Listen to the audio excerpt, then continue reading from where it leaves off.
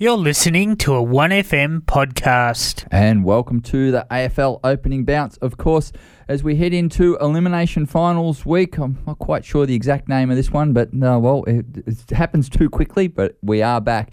A huge thanks to Ralph for not only music over the last couple of hours, but giving us some good couple of tunes there to lead into the show. So he really enjoyed playing the Carlton theme song. For those that don't know, Ralph's a blue bagger and he loves his Blues, and I think he's a little bit happy at the moment that they're still alive and lots of other teams aren't. So lots of nodding of the head coming from the other studio. We did ask him to come on, but I think he thought maybe it'd jinx their chances tonight, and so he didn't. So, but well done, Ralph. Thank you very much. We have a blank chair in the studio, and we are missing the stats man. The stats man's not here this week, so he's out busy doing a few other things, so he will be back tuned in with us next week. So we've just got Sydney the Bridge with us this week. Bridges, how you doing? I'm good to be here. I'm still crying over our poor Saints. They weren't quite good enough last week. I was down there at the game, and they had a few red hot goes, but they just weren't good enough. Yeah, it was. Look, most of the games pretty much went to schedule, I think, from last week, as where they were sort of expected. But unfortunately, that meant that our Saints said goodbye-byes. They did. Losing Membry just before the game wasn't great. That sort of, and I think Ross himself admitted he made a mistake after that, because he left Caminiti in there. He brought Caminiti in place of Membry, and what he should have done is brought Howard in and moved Cordy to the forward line. No, he should have put Cordy out altogether. Well, he wasn't the backman we needed. That was a given. The other mistake he made was who he put on Green, Toby Green. Early on, he was just way too good, and he didn't fill that spot right. Later, he put Webster to him, and that was better. He wasn't under the control. But best on ground, I thought, was Kelly. I thought he was amazing. 19 possessions, 2 goals to half-time. We'll come back to that game. Let's look at what happened before we got to that game. First one was Thursday night. Seems like about a whole Maynard suspension a week ago, but it was the Pies 60 points, Demons 53. And really the talk out of this one was the Maynard incident. It was, and I think at the end of the day, the right decision has been made. Like, he was in the air. He was going to spoil. He touched the ball, in fact, and came down. Like, when you're in the air, you don't have any control. The last bit to go with that is that at the last moment, Brayshaw veered, with his kick and action, he veered into the path to where he was right underneath. Look, there's a few issues I've got with it. First one is, yes, he's in the air, and the way that the rule now is, it's almost like they want you to concuss yourself to not hurt somebody else. Or turn invisible. Or be invisible, yeah, that okay. Would be good. Like, if they could go invisible, they could stop that. Does that mean you can make the ball invisible too? I don't think you can do that, Steve. Okay, it's against the rules, a bit like stand on someone's shoulders. But if you're, in Maynard's case, he's up in the air, he's got 2 choices there, and he does have a choice. He's got time still to have a choice. He can do nothing and let Brayshaw run right into his meat and potatoes and knock him straight and basically tunnel him. He can do that. Or he can brace for contact and protect his body. He can't do both. He can't protect Brayshaw and himself in that incident. You're right. So, like you said, if he doesn't protect himself, what happens in that clash? Yeah, Brayshaw just runs straight through him. They both get damaged, really. Yeah. Well, the interesting bit about it was that the MRI said there's nothing. MRI? MRI or whatever. It's definitely not MRI. MRI tells you what's going on. They don't. They don't know what's going on. Well, he said there's nothing to see here, but the AFL, in their power and wisdom, decided to take it to the tribunal. No, themselves. The new lady, what's her name? Forgotten her name already, so she didn't leave a big enough mark with her bit. But I've got an objection to the AFL overriding them, but at the same time, the AFL normally do this behind the scenes. Normally, poor Michael Christian comes out and goes, I've decided to send this to the tribunal, when we all know that he probably didn't have a real lot of choice. Whereas this time he said, this is what I think, and she's decided that, no, I think it needs to go for player protection. It needs to go to the tribunal, and she put her name to it. So I'll give her credit for that part. But what's Michael Christian there for if she's just going to override him?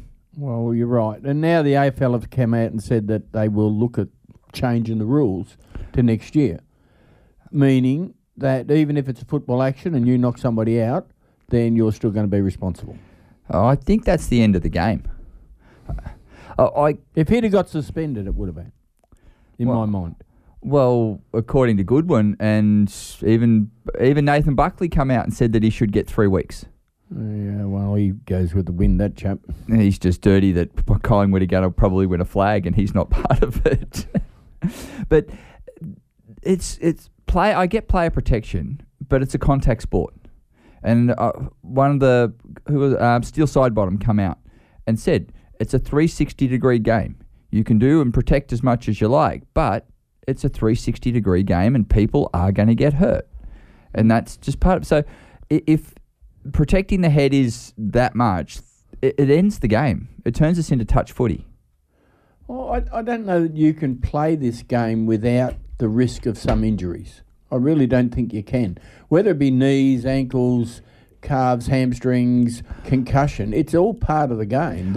I don't think they're worried about the knees, the hamstrings. Well, knees maybe, because we are seeing a lot of those, especially in the ladies' football. There's been a few casualties of that already. But it's the concussion is the focus. Well, that's because the AFL are now at risk of some multi-million-dollar payouts, and they don't want to do that. They don't like paying out money. Yeah, but if you're playing football at that level, you're not in your contract. Is it not saying that this is the game that you're signing up to play? This is why we're giving you this much money to do it? Well, you would think it would be in there, but that still gets negated, as has been proven in the past. Venables I think it was Venables from West Coast. He would have been signed to the same thing. Well, he got a nice payout, and he deserved to pay out. Whether it comes, how it comes, I'm not sure. But if you're injured in this game and you're... Well, it's work cover, isn't it? Apparently not, no. It should be work cover. It's their job. That's the insurance part has to be beefed up to cover that, I believe. That's where, it's not the AFL's fault if Maynard cleans up Brayshaw. And Brayshaw's had 45 concussions already, so he's stepping on the field already knowing that he's a very high candidate for a slight knock to end up concussion because he's got a bad history of it. As Paddy McCartan would well know. Yes. Now, Paddy has retired, all right. Is Brayshaw at that point? Or is Brayshaw saying, I think I can still play on? If he does, then does he then take away the duty of care to the AFL or whatever? Because he has known he's got that risk. And he's now decided to play on. Does that take away the risk? I think it does. I think it does. Bridges, you shouldn't drink that bottle of Coke. It's bad for you, but you choose to still drink it. That's right. I agree. That's your fault now, not theirs. Well, I think where the AFL's going, though, is that in the past, they didn't have all these mechanisms to protect the head to do these things. The Venables bit. There was no real rules against that. You were still meant to clean them up. You were still meant to play football to the 9th degree of a WWF fight. Okay, now, and they're going to be liable for that to a degree. Now they're showing, okay, if we do this, this, and this, and we show everything, and they still get concussion, we can say, well, we've done all of these things to prevent it. The players accepted to play. Yeah, but will that stand up? I think it will. But it still needs to have, there still has to be work cover. I think there has to be. I think in the new bargaining agreement that the AFL is doing with the Players Association, there's going to be a $10 million kitty. You can call it a kitty that will be put there for similar purposes. But that's not enough. Well, you crash your car down the street and TAC come and pay you out $500,000 or $750,000 because you can't work anymore. So you go get hurt at football and you can't work anymore. What? You only get $50? $10 million isn't going to go very far if you're splitting that between everyone that's got concussion and got these symptoms. I don't know that it's a past concussion. I think that's there to cover for those incidents that happen from now on. That's the get way insurance. Well, that would be much more sensible to me. I'm not sure why the insurance doesn't cover it anyway. It should anyway. Collingwood, look, in this game, Collingwood jumped out of the blocks. We already talked about that part. It's all about It was all about Maynard. The Collingwood game we did last week. He got off. Waiting till Tuesday? Yeah, I don't see a problem with that. It's usually, in history, it's always been a Tuesday night. So you got no issue with a Thursday game in finals, sitting there for basically a week in limbo? No, when I umpired any finals or any tribunal hearings were always Tuesday night. So that's just okay. All right. It was just my question was, it was a Thursday game. Couldn't you have convened something for a Friday, Saturday, whatever, and got it out of the way? Well, it's possible, but no, this is AFL, mate. Now, we come to the conclusion in 5 or 10 minutes of a chat that he should have got off. Yes. How the hell did it take 4 hours? Good question. They all had pizza and stopped in there, and someone brought in a movie to watch, and they watched the Avengers while they were doing it. How does it possibly take 4 hours? I think both sides have got to have their say. Then the specialists come in and have their say, and then you've got an hour of deliberation in the back room where the tribunal was saying, we think this, and the AFL saying, no, you've got to do this. I think it just takes time. They do take a lot of time. And then, so let's move on then from Collingwood. We'll jump into a sponsors break. On the other side of the sponsors break, we will round out the last 3 games that did happen last week, and I'll just bring that one up and we'll jump to there. You're of course listening to the AFL Opening Bounce, brought to you by the one and only Pat and Tina's BP service station. And Joey is a Demons fan, so if you go up there, he will tell you all about them. Now tomorrow it may be positive or it may not be, but we'll find out when we get to it. You're listening to the AFL Opening Bounce, brought to you by Pat and Tina's BP service station. Pat and Tina's BP service station North Shepparton has been serving people living in and visiting our region for now more than 50 years. There's no other place you can still experience driveway service, delivered with a smile, the old-fashioned way. Supplier of BP Ultimate Fuels, they will wash your windows, check under your bonnet, and even do your tyres while you wait. Next time you're filling up, do it at Pat and Tina's BP service station, GV Highway, North Shepparton. 1FM sponsor. And welcome back to the AFL Opening Bounce as semi-finals are here, and last week we had the eliminations and the qualifying finals, and one of those eliminations was Carlton versus Sydney. It was a cracker of a game, this one. I really did enjoy watching it. In the end, the Blues got the chocolates and got one more week of football. 11 goals, 8-74. 9 goals, 14, 68. 6-point winners, but lots more scoring shots to the Swans, Bridges. Look, again, like the game against Collingwood and Melbourne, was the fact that Carlton jumped out of the blocks, got out in front, got way out in front and had the lead, and then Sydney came back and they fought hard to battle their way in. Inconsistent kicking a goal did cost them dearly again. Melbourne did the same and so did Sydney. And I think at the end of the day, that cost them the win. The fact was Carlton had the game, they got the score early when it really matters, and they were able to hold on. They've practiced this. It's cost them over the years, Carlton not being able to finish games out, and they were able to do that. I thought that was well done by them. Because you're right, they had the game in the bag, and then they were challenged, and I thought, okay, this game's done and dusted. There's nothing more to see here. Swans are finished, and then they kept kicked a goal, and then they got back to pretty close margin, and then it sort of just sat at that for a while, and neither team could really break through. I thought one that was very important when it came to the crunch was 2 main actions that the guy did, and I wish the Saints had never got rid of him, was Blake Acres. I gave him best on ground for mine. Right, I thought he was terrific. Much the same. If you can turn your microphone down, though, Bridges, just got his iPad here, everybody. Technology Bridges is right in full form here at the moment, trying to figure out how to do this. But, yeah, Blake Acres, there was a strong mark, and then he pushed forward with the ball and then kicked the winning goal in the process. But, yeah, you're really challenged there, aren't you, Bridges? Yep. Oh, we are going to miss this part in a couple of weeks when we got no more football. But it was a really good game. Now, one of the sad incidents come out of it, sad, but it was self-done, was Jack Martin. He got 2 weeks by the MRO and fought that down to a single week. So he can't play tonight, but he can play if the Blues make it through next week. I think he was lucky to downgrade it, in all honesty. That was a clear smack to the head. Look, I don't know. As Was I Blakey concussed? Did he go like? No, he played on. He played on. Yeah, and he played quite well, actually. So now this is where my issue is. If the AFL wants to make a statement about the head, then don't. The reason he would have got back to 1 week is because Blakey played on. And that should be, we've said for years here on this show that the action is what should be penalised, not the result. Not the result of that action. I agree. And we see so many that aren't malicious, that aren't really, that are football acts, like Maynard's one, which all end up getting the talking about. But then you've got one like Jack Martin who comes in with a swinging forearm and he gets 1 week. Well, in my opinion, that's the one that should get 6. I agree.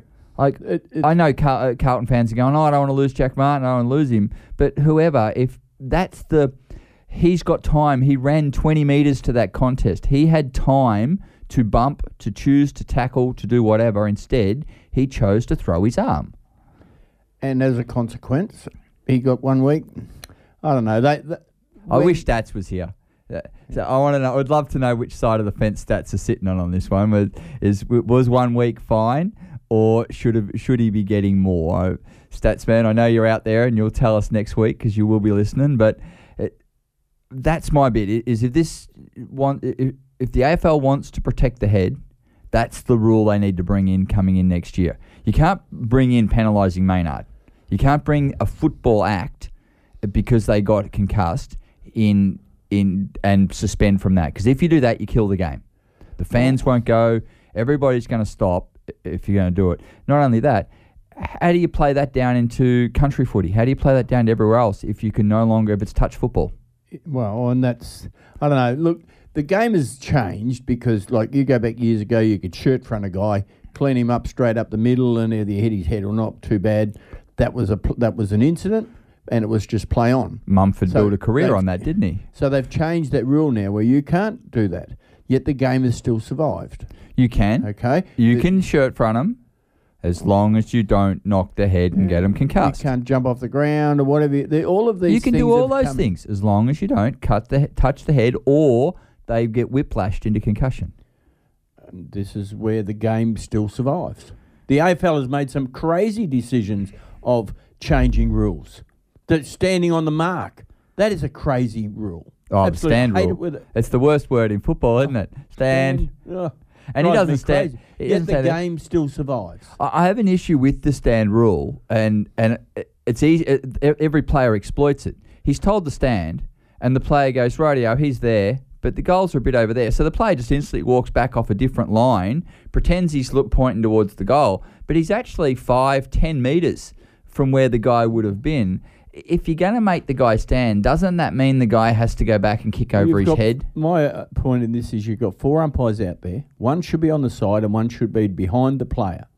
That should be just come in. And as soon as he deviates, the player behind the one with the ball deviates, play on. Oh. Okay, if you want to make him stand, I don't mind that if that's going to happen. But it's taken advantage of so often that the umpires are too slow in calling play on. And already the ball's 50 metres on before he's even called play on. So it wasn't really a high possession game, this Carlton game. The highest possession was Walsh with 28 and Lloyd with 27, Akers 26. I thought Akers was terrific in that last 5 minutes as well. Even through the game he was good, but that last 5 minutes... 4 marks, a tackle, 1 goal, 570 metres gained for his club. And, yeah, just that last play summed up why they brought him into the football club. Yep. And they paid only a future third-round pick. The fourth round. So a third-round pick from this year was what they paid for Akers. Yeah. So they paid less than half a packet of peanuts, and now they've got a guy who's helping them take on Melbourne tonight. So well done to the drafting crew for the Blues. He's been an asset to you. Losing Martin is going to hurt.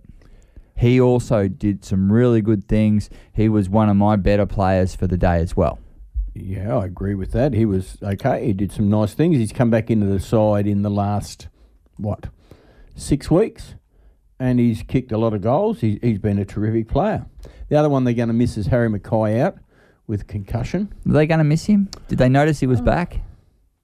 Well, if he'd have kicked that goal running into goal instead of kicking into the post. That's Harry Mackay down to a T, though, isn't it? It is. But that happened earlier in the game when they were on top, so it didn't really affect the result. No, it doesn't, but you can't rely on him kicking a goal. Harry Mackay gets a kick 15 metres straight out in front. Every Carlton fan's got their hand over their eyes.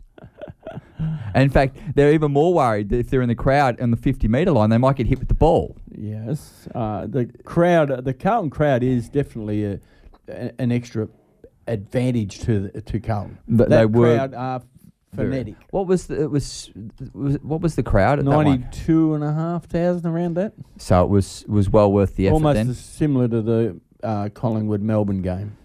Let's see if they give me...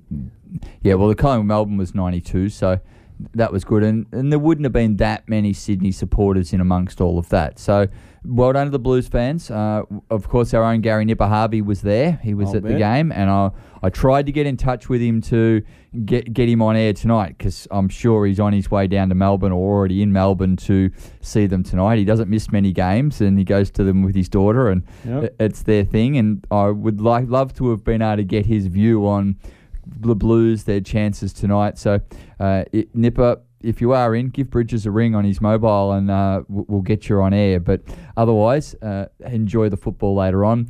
But Swans, I think we have to give them a tick for the year, don't we?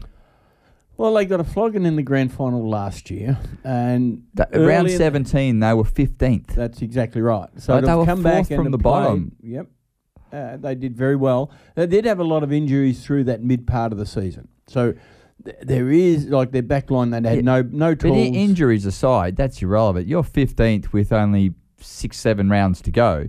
You're already thinking Mad Monday. Probably, yes. So they came back very nicely, and a little bit of luck there, and they'd have won that and gone through again. And Carlton as well, though. Carlton were, and look, I'll put my hand up. I shot Voss. You had shot him and buried him. I had buried him down deep down. In fact, I think I'd already put the next coach on top of him. But Voss got them back up and running. They were dead and buried as well. And the Blues then won 8 or 9 on the trot, and they're now in a semi-final. So it shows that you're never out of it. There's teams tanking, and I don't care what people say, they definitely are. And then there's other teams that still have that belief in themselves. And sometimes we see it happen.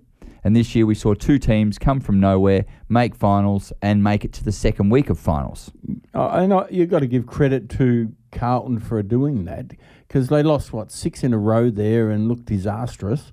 And the coach was, like you say, his head was on the chopping block, and Carlton had to come out and said, "Oh no, he's our coach." Well, that's usually a criteria to get rid of him. The first game they won was that Suns game, and I honestly do think if they'd lost that, he wouldn't have survived that week. They were lucky to win that as well, weren't they? But they only had to get 4 points. Yes. And they got 4 points, and then he was safe and away he went. So, well done to the Blues. You survive another week. Well done to the Swans. Yeah, not the result you were chasing, but I think fans out there know that their list is extremely young, and they will have ruck issues, which they're trying to address. They look like they're in the front running for Grundy. Well, Port have pulled out of Grundy. Have they? Right. Port said, nope, we're no Grundy. Jordan Sweet. Port are smart. They're going for the best VFL ruckman that we've seen around this area in the last decade.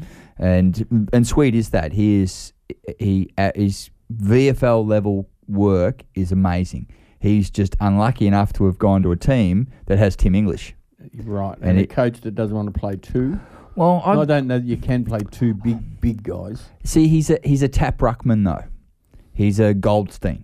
Mm. So he's a tap ruckman that gets the odd possession and gets bits. Tim English is a ruck rover that does it all. So you can't really go, "Oh, Timmy, you be a ruck rover and I'll put him in to go with you." I just don't see it fitting. It's the issue. A bit like Melbourne, Marshall at St Kilda. He's better on his own. Yeah, although we won a final when there was 2 ruckmen. When Paddy McCartan was there, we won the final. Not Paddy McCartan, Paddy Ryder. Paddy Ryder, yeah. And then he got injured and we lost the following week. So it was there. All right, let's move on to the next game. And in that one, it was not a game that I liked very much. As I said last week, I've had to play football at Melton, and we got a bit of a touch-up in that one too, by the way. It didn't Giants weren't Giants? Look, we did the best we could, but the Giants are a mixed age. Anybody out there that's still 55 that wants to play footy, there's room for you at the Giants because you mix in with the rest of us. But we went down to Melton hoping to play the 45s, and we had to play their over 35s, and 2/3 of them could go out Deakin Reserve this weekend and play a prelim final at GVL. And yeah, we just got a little bit touched up there. We won the last quarter though. We won the last quarter, which was good. Big Tiny, our ruckman, was getting the taps down to me, and I had a coach running through, kicking us long into the forward line, and we had to. So yes, we got thumped, but we finished the year with a winning quarter and walked out of it happy, footy for fun, and it was a good year at the Giants, I think. Well, the Saints game wasn't any better. The Saints game happened at the same time, yes, and that was... We spoke briefly about this earlier, and they were disappointing in themselves, Saints. They didn't have the run. They talk about the Saints being a good running team, but Giants, I'm not sure they were any faster, but their movement of the ball was superb. Coming out of a pack, out of a ruck contest or whatever, there was someone running past for the handball and bang, bang, and it was gone down the other end of the ground, and they kicked beautifully at goal. Some snaps that were outstanding. Saints 11-11, 77, and the Giants 15-11, 101, 24-point winners over the Saints. And Lockie Ash was pretty good. It was local boy. He was very good, and I believe he's re-signed on down there. So his family are going across. Mum and Dad are across in Adelaide tonight, I believe. So they'll be looking for a good win and to continue the run they've got.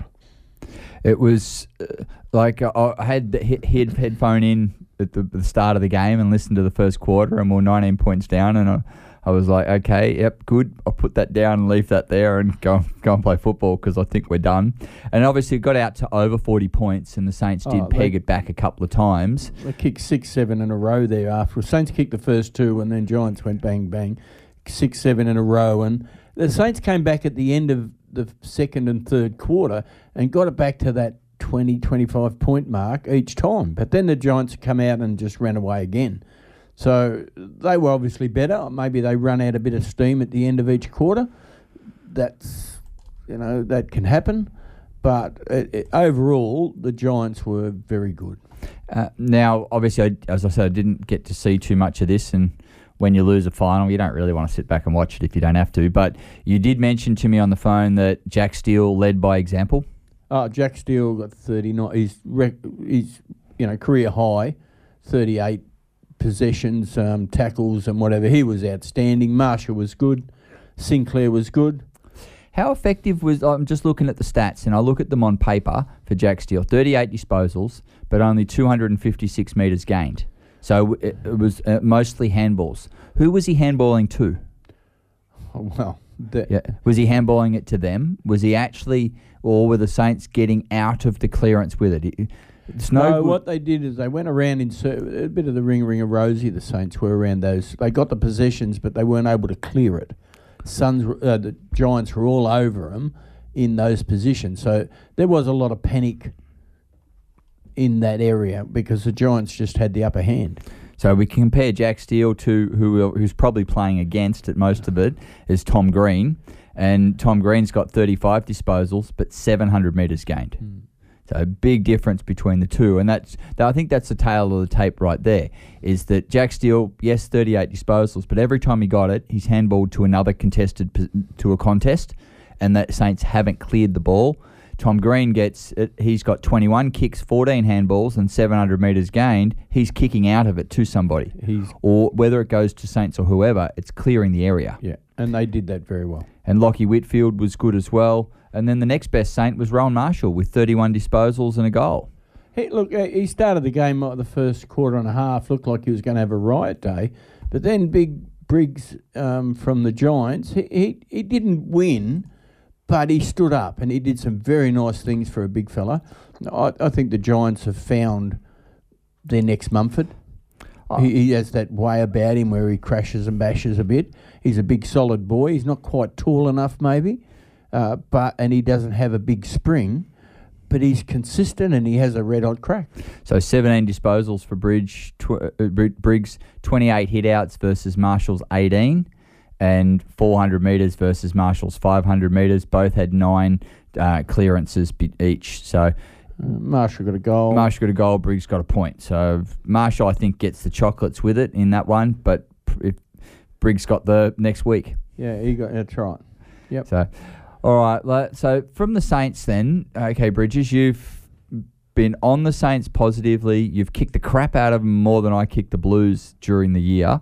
Where do you see the Saints season? Like, was it a successful season for St Kilda or was it a fail?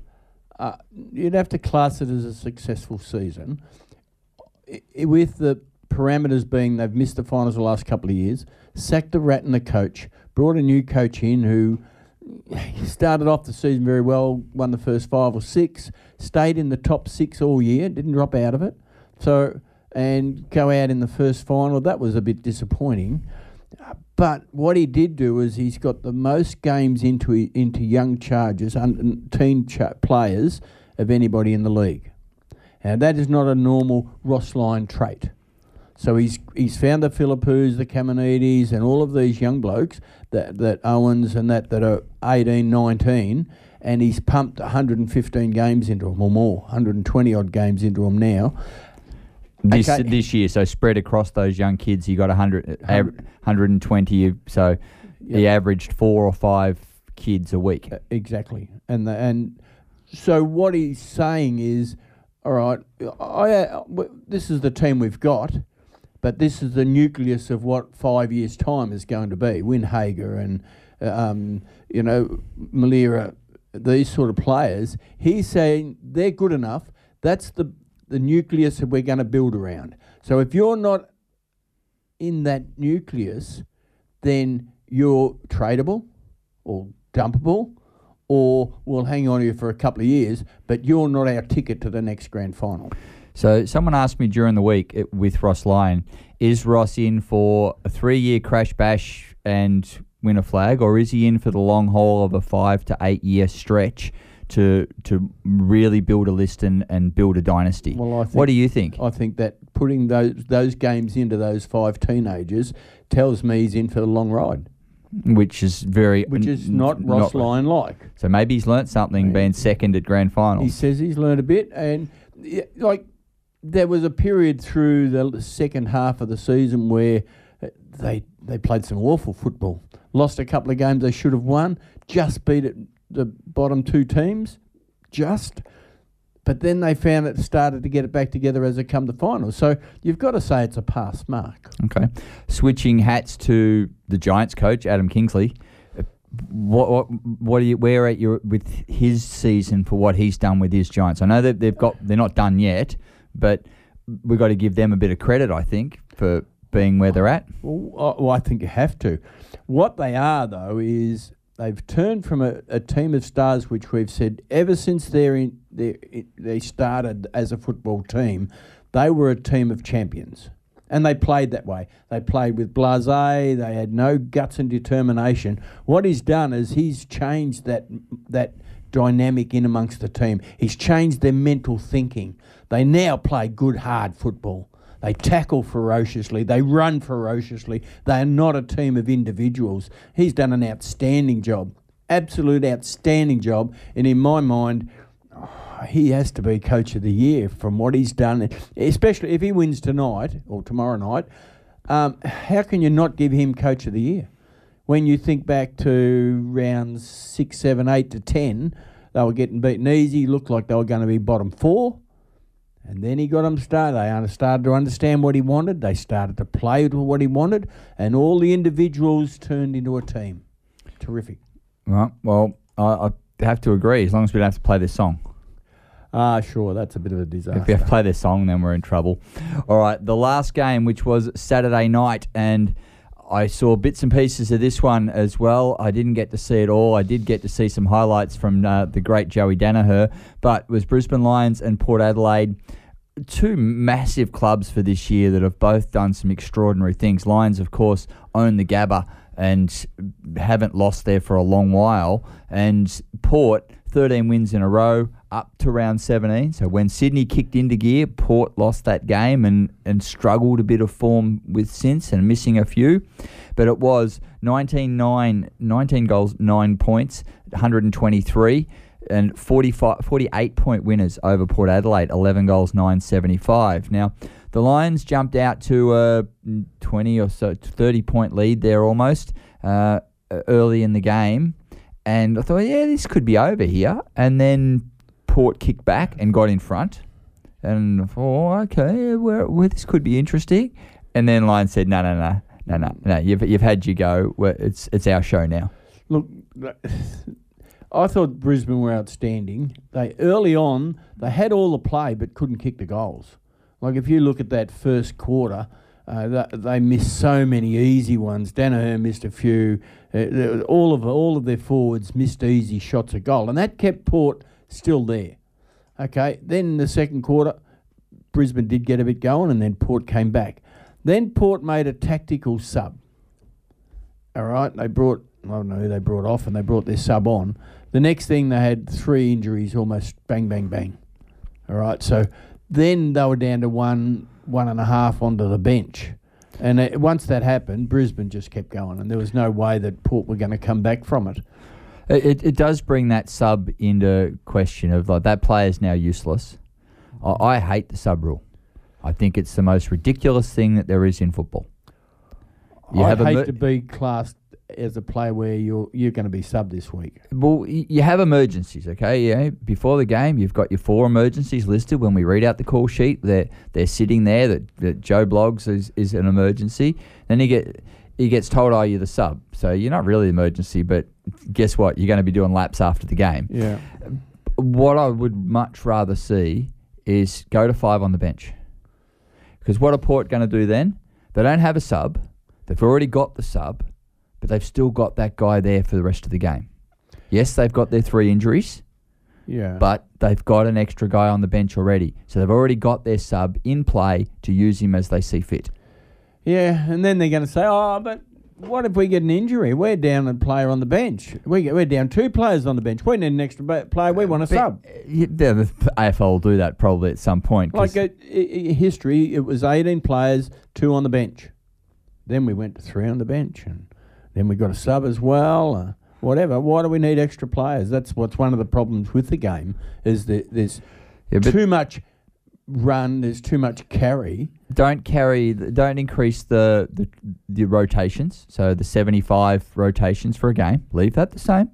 Oh, I think that should be reduced. You could even reduce that further if you want. I'd like to see that reduced to 50. Yeah, but then what happens then? You just got tired players out in the ground. And that changes the game to where... I think that creates more injury and more concussion and more problems because they're more fatigued.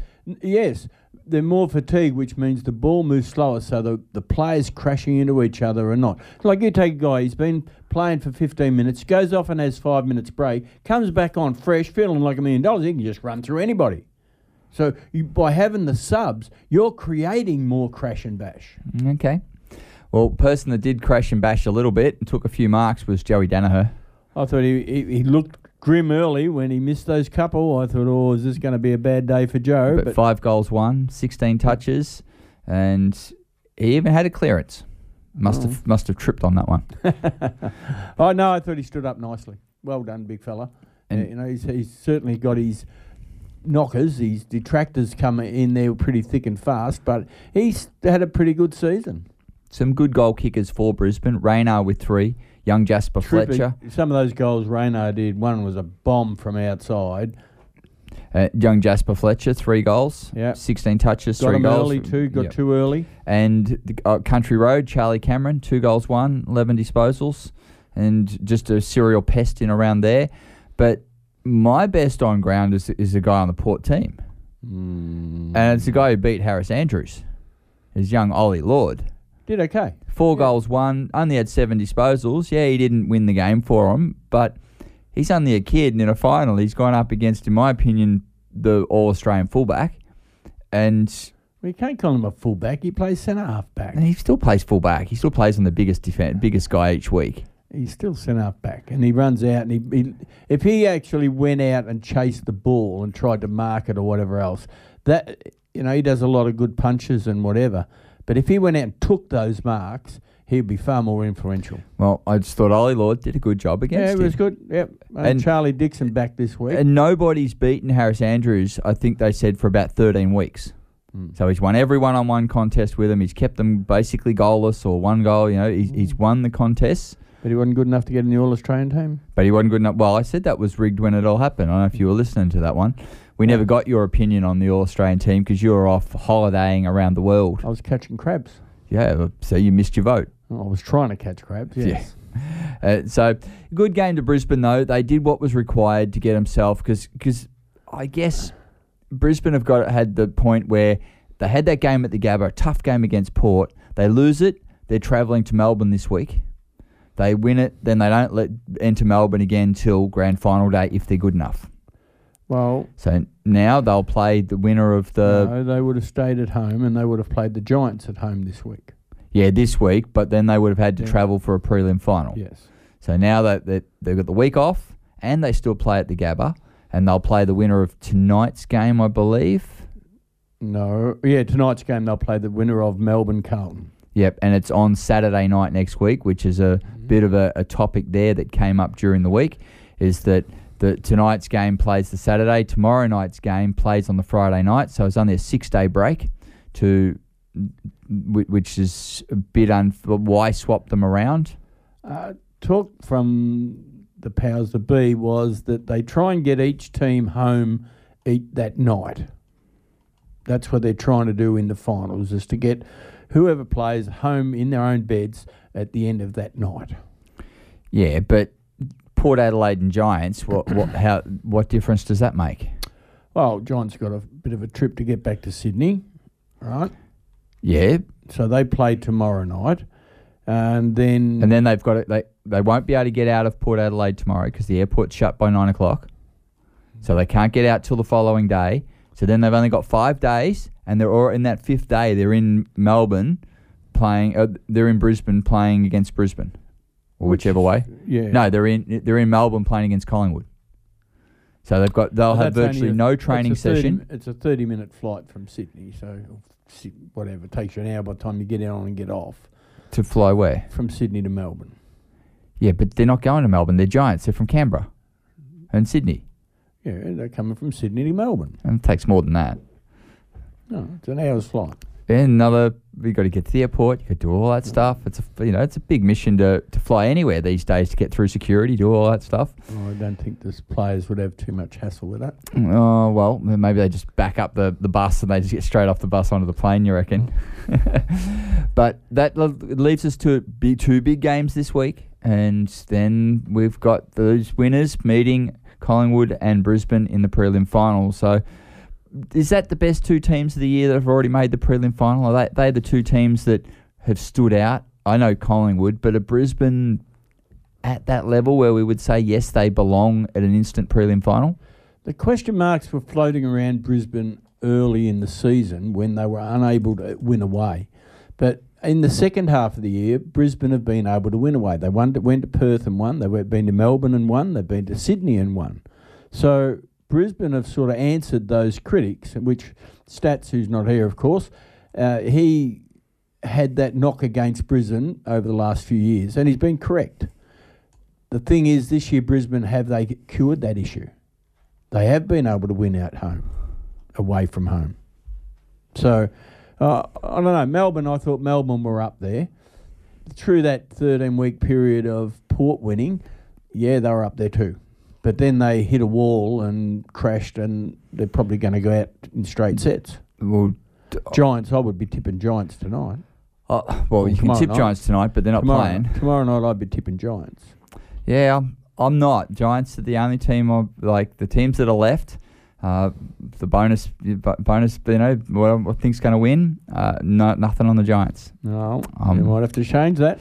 Not on the Giants at all. So, anyway, let's jump to a sponsors break. On the other side of that, we will see what topics Bridges has got for us, because Stats is not here, so Bridges is going to have to come up with something, and we can see the little wheels cranking across his head there, but he will come up with something for us to have a chat before we get into prelimming tonight's games, before we jump to our NRS coverage. We've got a few games this week. Bridges will tell us all about those. We've also got some AFLW as well on for the 1FM. You're live and local here on 1FM, brought to you, of course, the opening bounce by Pat and Tina's, the BP service station up the north end of Shepparton. Pat and Tina's BP service station North Shepparton has been serving people living in and visiting our region for now more than 50 years. There's no other place you can still experience driveway service, delivered with a smile, the old-fashioned way. Supplier of BP Ultimate Fuels, they will wash your windows, check under your bonnet, and even do your tyres while you wait. Next time you're filling up, do it at Pat and Tina's BP service station, GV Highway, North Shepparton. 1FM sponsor. And welcome back to the AFL opening bounce. And Bridges does have something interesting for us to talk about. And I'm pretty impressed, Bridges. You've brought something to the table without needing one of Stats' trees to read it off. Look, I don't want to cut into Stats' tree. Like, that's his job. He does it good, and we don't normally ever have to do topics, but you've come up with one. He normally comes up with all the big ones. But one topic I have got is the MCG surface. All right, I had a big game on Thursday night last week. Had a huge game on Friday night last week. And I had a huge game on Saturday afternoon. In some of those, there was a bit of rain. The Saints game started off with rain before the bounce. Had rain through the game. And the surface was outstanding. I think the AFL or the Melbourne Cricket Ground have to be complimented on the condition that the ground, under that heavier traffic, they were big games, a lot of people on the field, a lot of, whatever, and the ground was superb. So congratulations to the MCC, who obviously look after the ground. The only thing I would say is I don't like the way that the ground doesn't get 100,000 people in there. Why don't we get 100,000 people? They say it's a sellout, that nobody could get tickets. Are you giving a goodness, or are you baking it, Bridges? I'll finish the good. The MCG, the ground surface was fantastic. Now I want to know... Your cup of coffee is half empty, isn't it? Why don't we get a full ground? Your cup of coffee is just fully half empty. In fact, it's only got about 10% in your cup of coffee, I reckon. It's 90%. Nah, I've got a good sip of coffee. Now what can I bag? I don't drink coffee, so mine's never got anything in it. But you've got it has to be a question asked, and why is there not an answer? If it's AFL members that don't turn up, or if it's MCC members, you've spoke about this 3 or 4 times. Move on, Bridges. No one's listening to you. Why can't they find a solution? There has to be a solution out there. Oh, they should have to sign for their seats the same as everybody else. Right, but then if they don't sign for a seat, then the seat obviously sits empty. Yeah, but if they sign for the seat, then they've gone online to Ticketmaster and they've got their ticket, and then if they don't turn up, they don't turn up. But they've had to take that ticket. They can't just have an open-ended, we're going to leave it for this many people. There's 30,000 MCC members. We're going to allow any of them to walk in if they choose to. That's the issue. Is if they choose to, yes, it's full. If they choose not to, it sits empty. Because they haven't said by Wednesday or Thursday, yes, I'm going, or no, I'm not. And if by Thursday, there's only 20,000 of the MCC that have said they're coming. Great. We've got 10,000 seats to sell. Bang, they go up for sale. Right, but then why don't they? Because they don't want you to go into the MCC unless you're an MCC member, because you got to follow all those rules. Yeah, well... You got to dress like it, you got to do that. Take both of those big games last week. There was 10,000 people didn't turn up because... Yet they were sellouts. Yeah, I don't disagree with that, but... Now, on the positive of that, the Saints game had... You've got another positive. 72,000 or whatever people there. You know, the biggest crowd between St Kilda and Giants before that was 21,000. How many cardboard cutouts did they bring from Canberra? Oh, so that's a pretty good crowd. I was 90% Saints. Yep. They cried all the way out the door, and everybody was saying, next year we'll get them, next year we'll get them. Well, that's good. But that's a pretty good crowd, over 70,000. Okay. Now, Saints. Speaking of Saints, at the end of the day, the Saints went, well, okay, we've lost, hey, boys, who's got a niggle? Who's got this? We're going to have a big pre-season, and I don't want you wait until January before you tell me you're sore. So they put 8 Saints under the knife. 8 Saints went straight under the knife. So you got Jack Steele went with an ankle. Max King obviously has got to have his shoulder recode again, and they'll do that pretty solidly. Brad Crouch, I think some of them are just touch-ups, but still got to go under the knife to do it. Brad Crouch, knee. Jack Hayes, his knee. Dougal Howard's got a finger. James Van Ees, ankle. And he's a kid I want to see play. He is going to be a good footballer. He didn't get delisted, so that's no, he didn't. But his first year, he just didn't make the team, and he got injured 2 or 3 times in the VFL, and maybe his body wasn't quite right yet. But a good intercept defender. Mason Wood, shoulder. Dan Butler, ankle. So some of the starting players too. Like that's 6 of your starting players are all going under. So maybe they were also a little bit sore during the week, during this carrying through the season, and didn't quite make it to the end. But just interesting that straight away, okay, boys. Ross says you're not having a month off before you work on things. If you want your month off, you do it out in your rehab. We are playing football next year. That's the message that sends to me, is that I want a pre-season out of you guys, and if you've got niggles and you've got this and you've got that, right, here's the doctor, go see him, and pre-season starts in 6 weeks. 6 weeks, and so you've got that much time to get your body healed, because I'm going to torture the hell out of you for 3 months. I know this is one of the issues that the grand finalists have each year, is they get through to a grand final and they have these niggles, and so if you take this year a Richmond, say for instance, didn't make the finals, they will have a month where they're already back and almost running again, and the Collingwoods and whatever haven't even finished their season. It'd be the first time Richmond's been able to do that for quite a long time. Yep. But you can see the disadvantage it has where you go deep into the finals because you have a shortened period to fix these There's things. quite a few Richmond players that aren't going to be doing pre-season. That have been delisted. That was the next question we have, is there's a number of clubs already delisted players. Yeah, look, I won't go through the list now, but I do have it here with it, and if you ask me any questions, I can answer who's gone, Bridges. But I think there's a lot more coming still. Yeah. That's pretty fair. Port Adelaide have already announced that Jonas is retired, so they're still playing, but yet the captain's done, injured himself the other day, and that's it. He's not going to get a chance at that grand final. I understand is finished as well. Yeah, but Boak's still alive, they haven't buried him yet. Yeah, but I believe he will be done, and if he does play on, he's gonna be. Let's ignore those that are still in still alive. Okay, right? Go back to. Okay, the first one. Adelaide. Fisher McCasey, he retired at the start of the year. Just didn't like football. He was a top 3 draft pick, I think, and was a good-looking defender. Was going to go through, but didn't handle football and quit and retired early. Paul Seedsman has retired. Concussion. Yeah, and his best football was played before he got to Adelaide. He did really play some good football there. Yep. 2 years ago. Then we got Brisbane, Carlton, Collingwood, nobody. There you go. Collingwood like their players. An interesting other team that likes their players. I'll get to that one in a minute. Essendon, they got rid of half of them. Right. That'd be an interesting list. Actually, it's not really.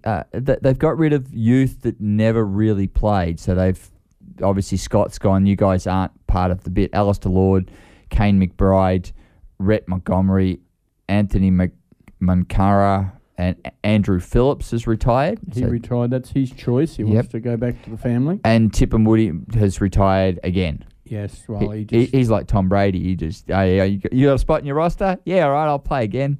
But I'm not doing preseason. Oh, no, I'm not doing preseason. I'm this size, and if you want me, I'll kick that ball really good, but I'm doing what I'm doing. He played a few games this year, but he really didn't have his best season. He was there as a backup. He was there as, you just stay fit enough to, if we needed another small forward, can you do the job for us in injury? And he did that. So they've gone a bit of a clean out of youth and gone, you're not up to it, so we'll go to the draft. Right. And yeah, that's fairly big. None of those names are surprising. They didn't really play, yep. Fremantle got rid of Eric Benry, Collier, Nathan Wilson delisted. So that's quite big. Yeah. He just couldn't get a run, though. I think whenever he did play, he was quite... He scored, Supercoach scores and that were good, but he just couldn't get on the park. They were too good. Geelong had a massive clean out, and I think some of these have got to play on elsewhere. And this is the topic I guess we bring up is, should you be delisting players now? We haven't had trade period yet. Don't they have to have a minimum of 3 that they have to pick up in the draft, but the trade period comes before the draft? No, they don't have to pick up anyone in the draft. They have to delist at least 3. Right. So they have to cut their list by at least 3. So, it's a good old fantasy football. You've got to cut by 3. You can trade them in. You can do whatever you want to get rid of them. But you've got to drop 3 to go through. So they've dropped some big names. In fact, to be honest, reading this, I'm shocked. Menengola, okay? Parfitt.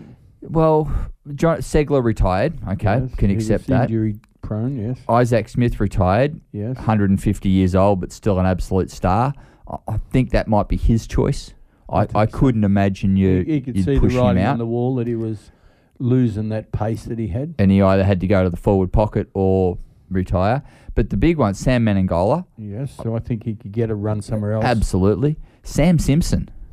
Now, Sam Simpson was one that was going to be their next engine room in their midfield, and they've delisted him.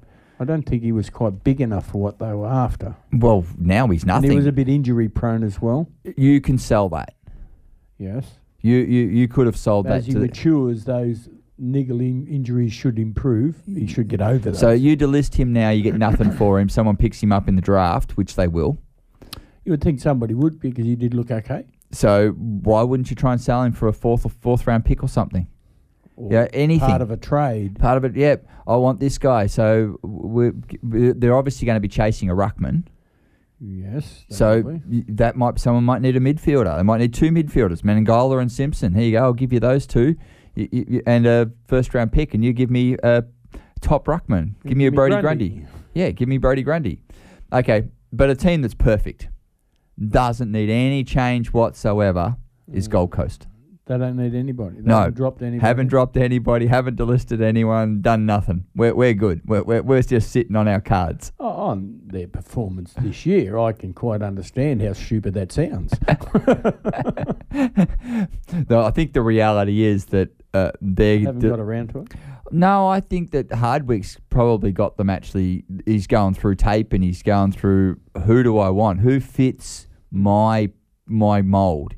He obviously can't put them through training because they're all at the pub and having their mad Mondays. Yes. And pre-season's not going to show him enough in time to do the delisting. So he's got to be looking back through their history, maybe looking through their NEFL games as well. Yeah, and maybe looking at their what the doctors say about them, what their tank's like, how... Yep. And then he's going to come back. So he just hasn't made a decision. I think he hasn't made a decision, yep. He did come out through the week and say that Dusty is staying at Richmond. Max Lynch retired from Hawthorn. So now they traded fairly heavily off Collingwood to get him. Yeah, I think he's another concussion. Okay. Casualty. Right. Hibbard was retired from Melbourne, North Melbourne. We know... They've dropped a few too, haven't they? No, they've dropped nobody yet. They've just retired Cunnington, Aaron Hall and Jack Siebel. Right. Aaron Hall, I would say, is my body's just not quite coping with it because he's a star and he's not that old. Mm-hmm. So they've also got rid of their assistant coaches as well. Yeah, you don't want to be a coach there now. No. I think when Ratton's walked out, and I think when Clarkson went away, maybe he was having a bit of arguments in with his coaches and and said, "Look, you boys do what you want for a while. I'm going away. When I come back, we're going to have some serious discussions." And the serious discussion is you're out the door, mate. Yeah, here's your pay slip. See you later.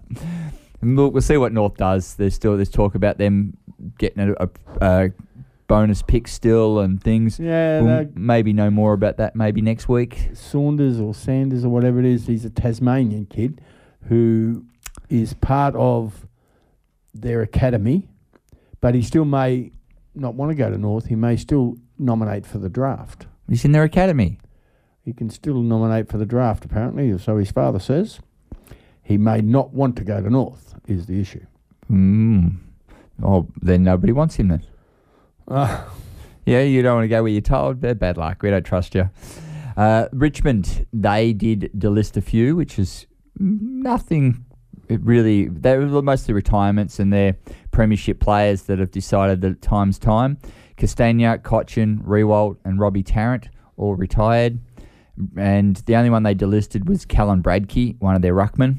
And I think they figured that they don't need another ruckman now that they've got Sampson. Soldo, Sampson, and Nankervis has still got a bit left in the tank, so ruck's not their issue for a while. I believe they've also sent Morris Rioli out with a bee in his bonnet that if he wants to play games, he better come back fit. And apparently he's going for a big summer of fitness to come back in to give himself the best opportunity to play seniors. Right, okay. Well, we'll get trade talk another week, so you never know. He's not going to come up in that. No? What, you reckon they seriously want him? They want him. Richmond want him, but they want him back fit and healthy and on top of the ground, not under the ground. Now, Saints, okay. Oscar Adams, yep, never really got a game. Leo Connolly never got a game. Jack Perris never got a game. But Jack Bytel. He hasn't played many games, though. No, but he looked like he could be a footballer. When he first started, but he never came on. He'd only be 22, 23 now, so he just never got a crack. And he wasn't injury prone. Might be 9 games or 20 games or something like that. He never played many. No, he could be. He's a trade bait. He may get picked up somewhere else. Yeah, but you're right. There was a fair bit of talk about the fact that he's, it looks like he's got the potential, whatever, but was never quite good enough to get in their senior team. Sydney they're definitely chasing a ruckman because Hickey's retired. When he finishes, he's already announced it. Lance Franklin's out and Paddy McCartan's, unfortunately, concussions seen his football days finish. West Coast have got rid of some of the old soldiers that really leave a hole. And I guess if you're going to do a rebuild, you can't do a rebuild with guys that are towards 40 years old in your team. Luke Foley, young guy, been delisted. Shannon Hearn, Nick Naitanui and Luke Shuey all retire. So I think they'll have another half a dozen there yet. If they will be trying to trade as much as they can first. A lot of their list doesn't have any currency. Barras wants out. No, he's re-signed. He's happy to stay there, apparently, because Sydney were chasing him big time, and now he's apparently happy to stay there. When did that come out? Over the last month. Yeah, and since then, there's talk of him looking to move. I don't know. As far as I've heard, no, he wants to stay. And the Bulldogs, they've got a few. Josh Bruce is retired. Body's just let him down, unfortunately. Yeah, 2 knee reconstructions. Mitch Hannon delisted, Robbie McComb delisted. Now, that's one of Beveridge's his Chook Lotto guys. Yes. So, damn, he must have burnt his Chook Lotto ticket or something. Beveridge played him in a lot of games where there's others should have been played, and now they delist him. So that comes to the coach, hey, you're playing these guys that aren't AFL level over others that are. Tim O'Brien been delisted. Too many injuries, came from Hawthorn. Yeah, but I still think you want him on your list. Cut his pay, bring him on the list. I don't think he was getting much to start with.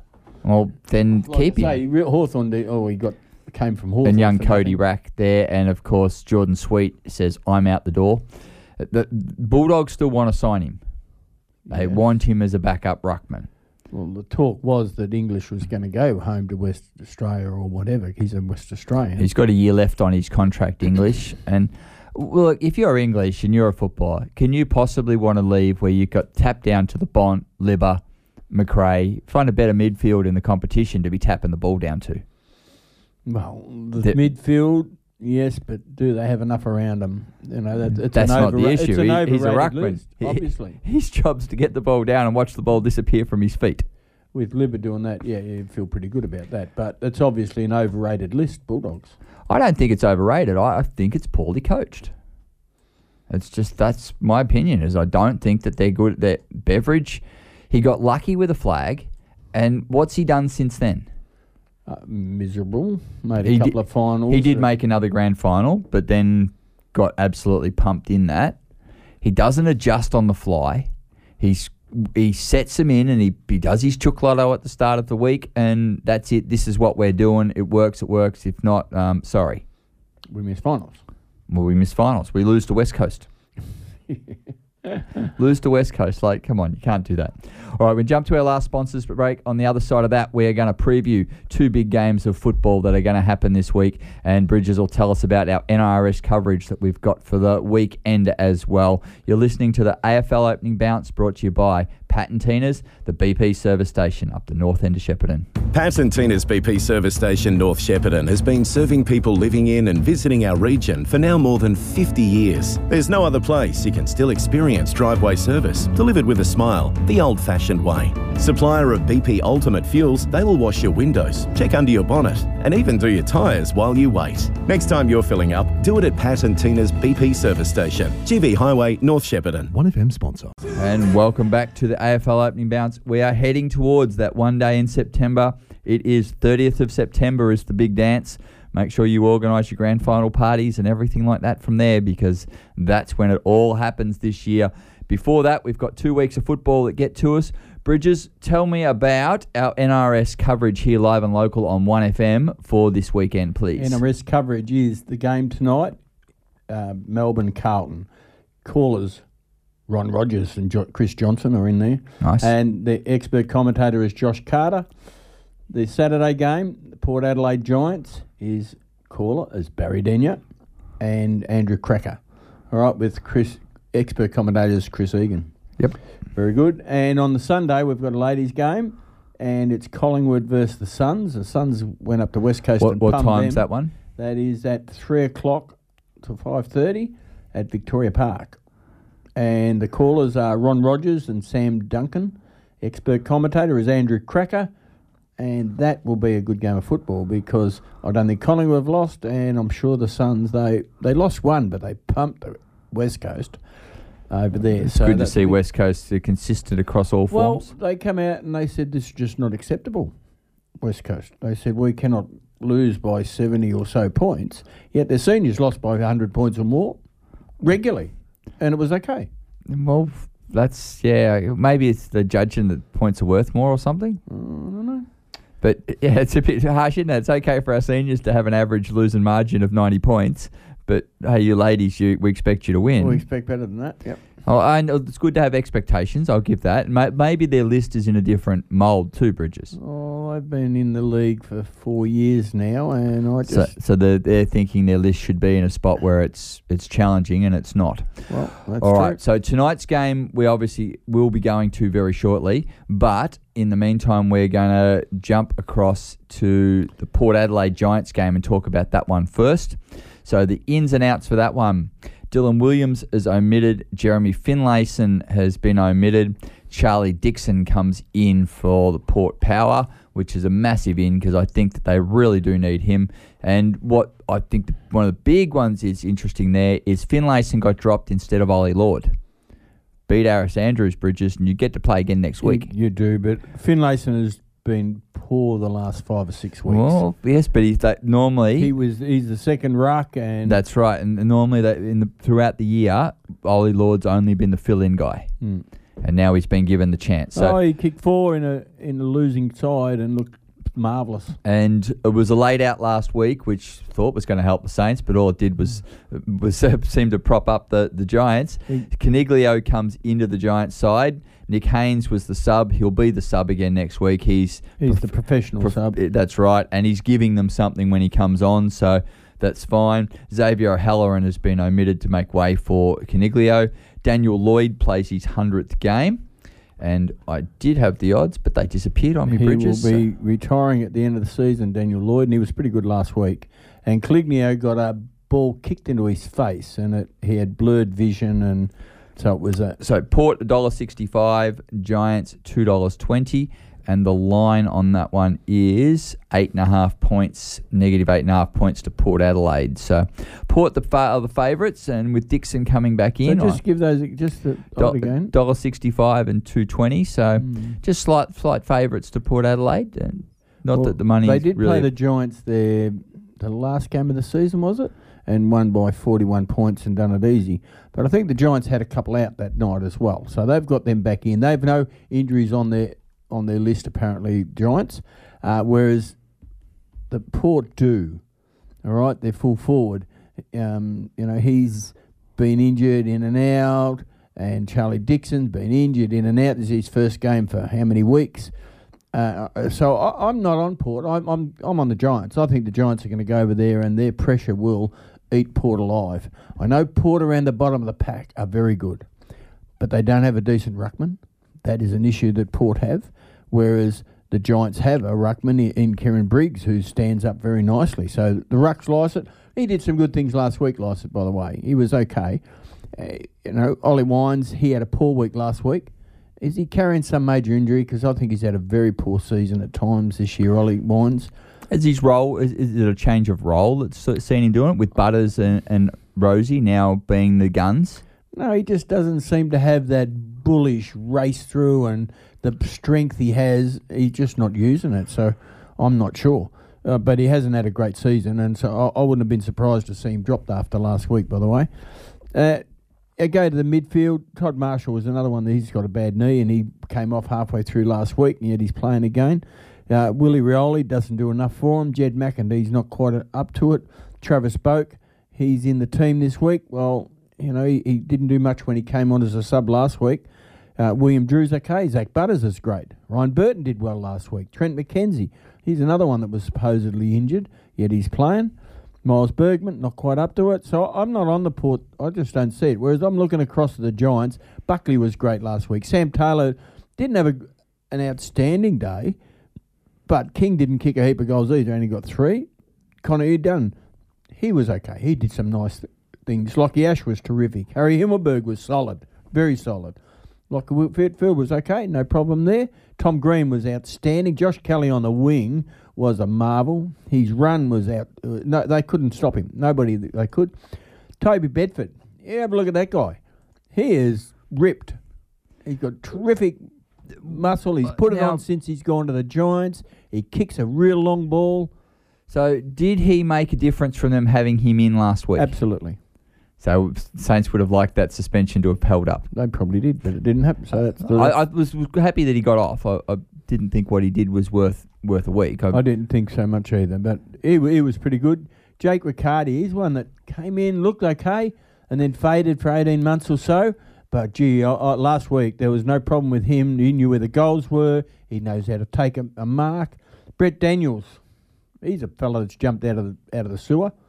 Like he's had a terrific year. He has to be right up there in their. I know he's missed a couple of games, but he has to be up there in their best and fairest. Lloyd, another one, going to retire at the end of the year. Terrific. Jesse Hogan fades in and out of the game a bit, but he's a solid man. He takes a good mark. He kicks pretty accurately. Got a bit of consistency later in the year with his game, and his issue over the years has always been how many games do you keep? Is he on the park for the year? And he's been pretty consistent. Well, I think he's buying into what the coach is spitting out. That's where I think the difference is. He knows his role now, and he looks comfortable at where he's at. Clevenio back in, a week off won't hurt him. He'll be fine. So the Giants, to me, their team looks good on paper. There's faults over at the Adelaide side. There's injuries there. They're carrying whatever else. Game styles. Port last week had no game style against Brisbane. They were ruled. Absolutely. Giants, they've lost, once in the last 8 or 9 weeks? That's pretty good form going into a semi-final. I'm not sure who you're picking. Who are you picking? I'm going Giants. Look, last week, Port, they won most of the KPIs against Brisbane, but they couldn't win the scoreboard. They shut Lachie Neale down entirely and still ended up negative 42 in their rebound part of football. So it was one of their season's worst results last week. Mm-hmm. But I think they can bounce back from that. Do you? They were playing up against Brisbane, It's tough.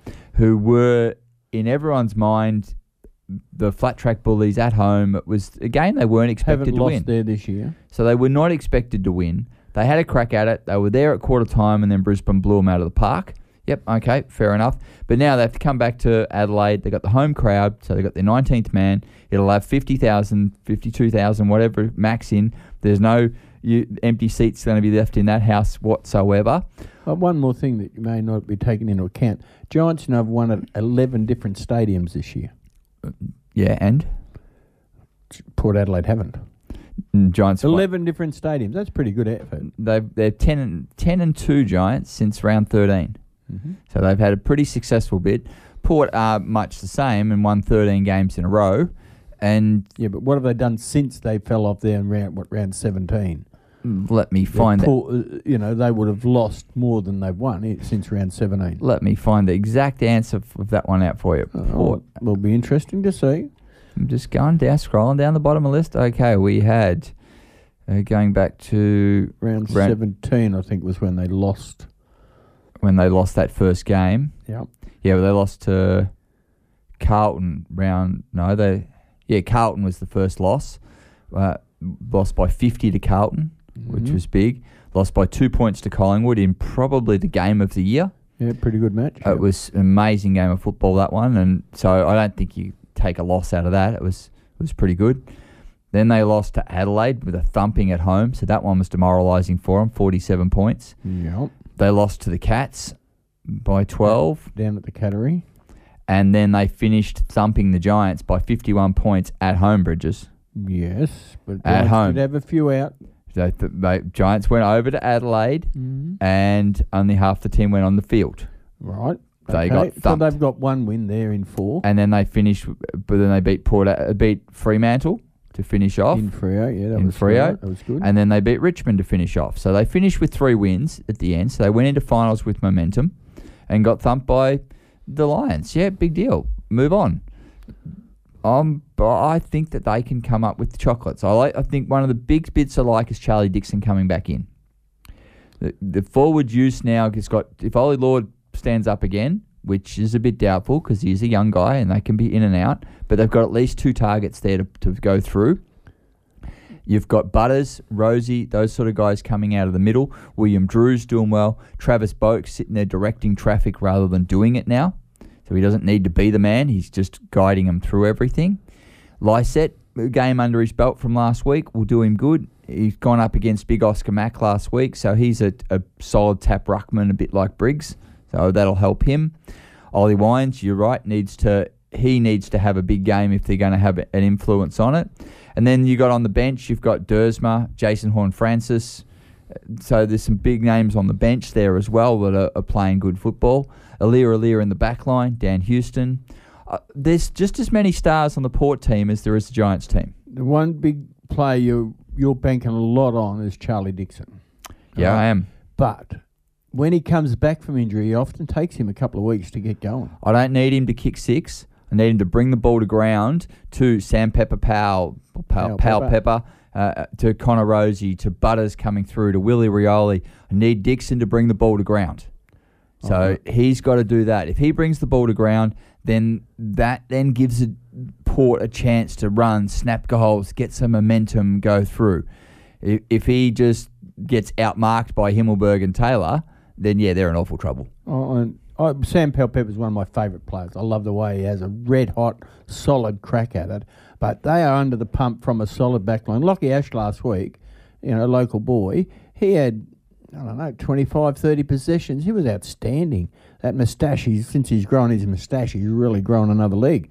Harry Himmelberg, Sam Taylor, that backline of the Giants is very good, and I think they'll beat them. That's my theory.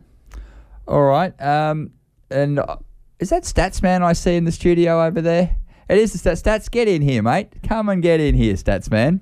He's arrived. He's doing the NRS. He was down in Bendigo. Yep. I don't know why he didn't come straight in the door. I looked across and I saw that mug over there and thought, geez, we better have a chat to him. So he'll come in and have a talk to us there and we can get his opinion on this.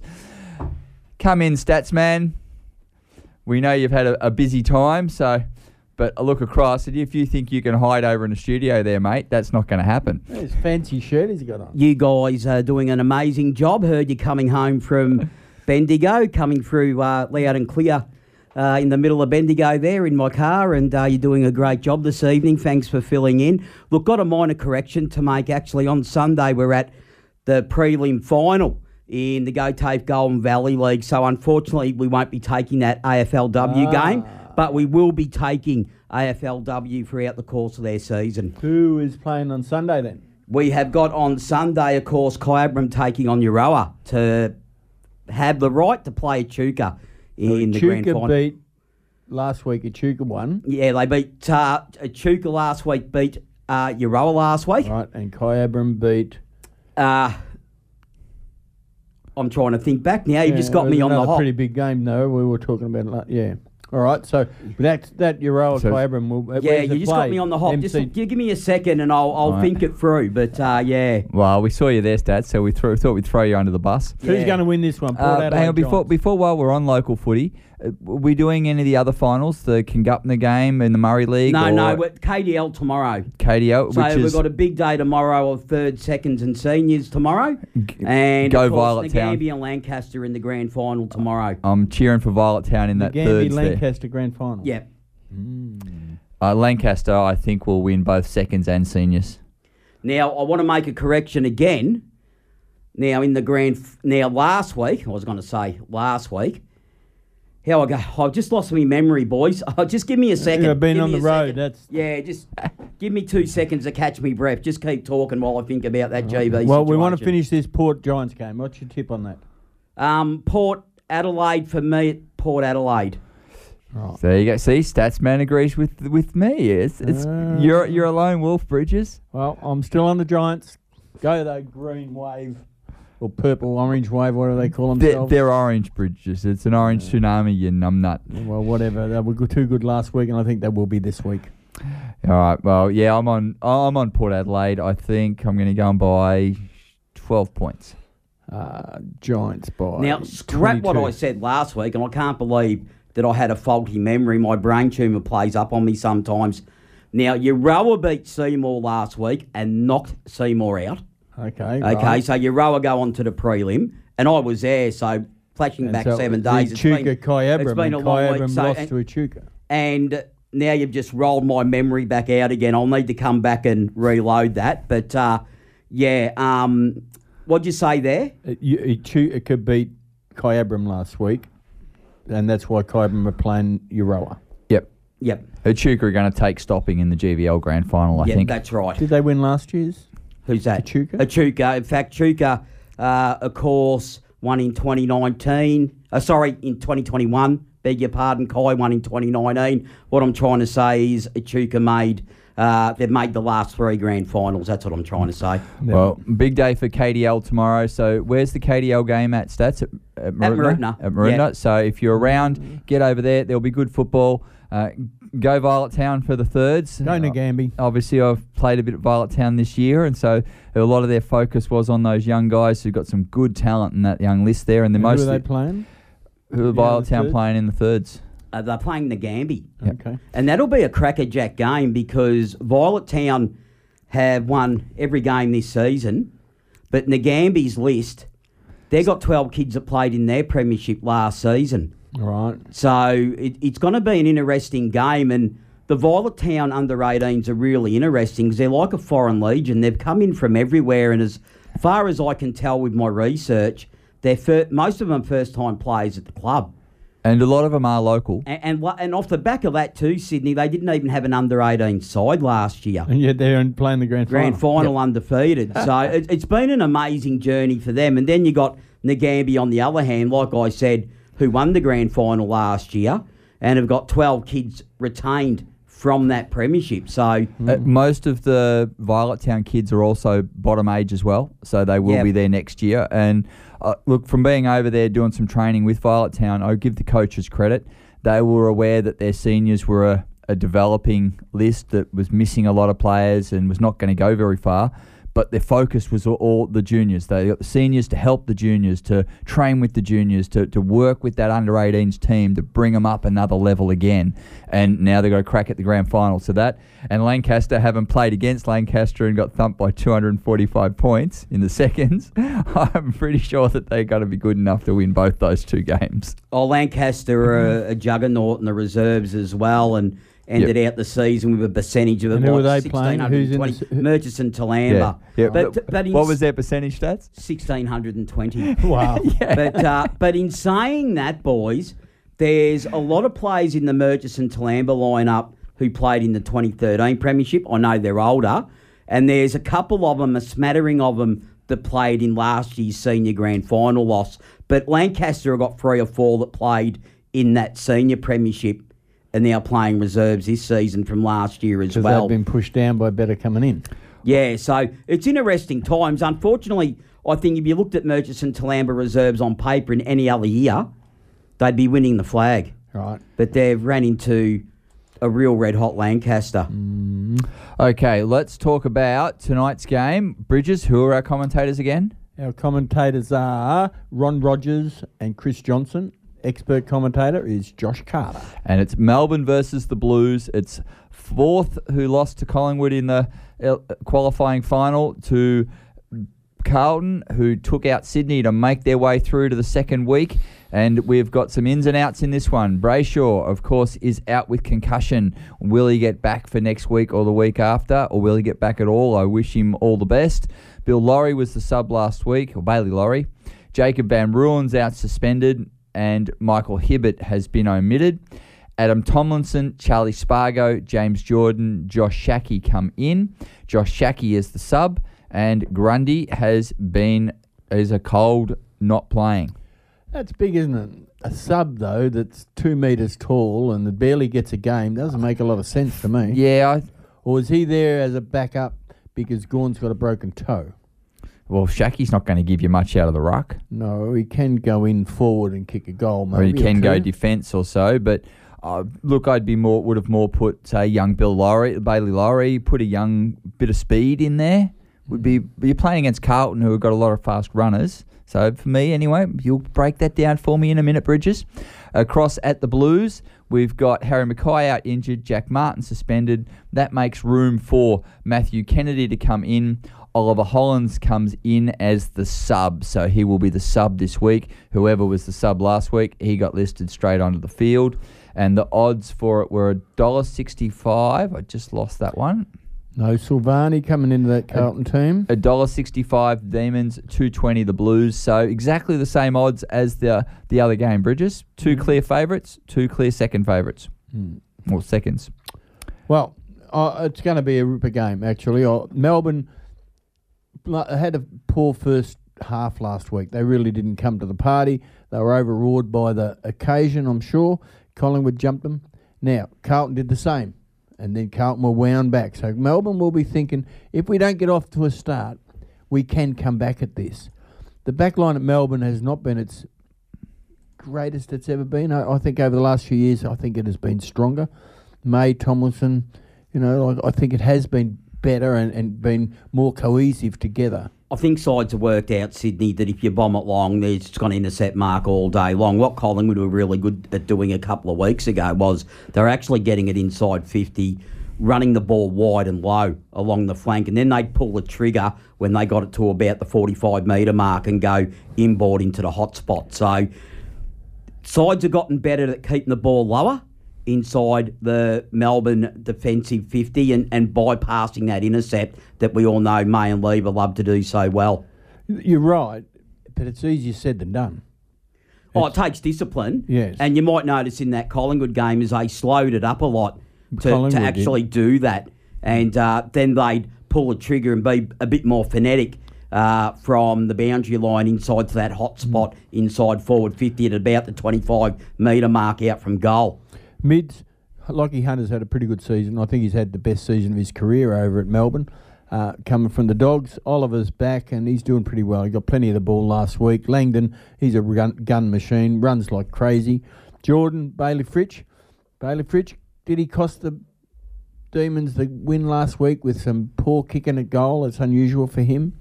A couple of mistakes, didn't go hard at a couple of balls. Well, you see, just on him as well, I don't think that'll happen twice. He's usually very accurate. Absolutely. Bailey Fitch. He makes every post a winner. So I've got a feeling if he can be high impact tonight. If he can get 5 or 6 possessions, they could quite easily be goals. The interesting one is Petrarca. Where do they play him? Yeah, where do you play him? Well, in my mind, they've got to play him forward. They've got to give up. They were a bit unlucky, Sydney, because of what happened to Brayshaw, because I'm sure that they would have been stages in that game, but unfortunately Brayshaw came off early, as we all know, and I heard you talked about that a little earlier, which was very unfortunate for Melbourne. Absolutely. Because they had to leave Petrarca in the midfield. Very quickly, Stats, just because you missed that conversation.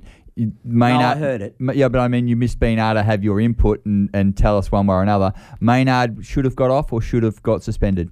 I think the right call was made. Look, at the end of the day, it's very unfortunate Cool. what's happened to Brayshaw, but I heard you guys talking about why it would take 4 hours and why it even went to the tribunal. Well, I think they wanted to test the case.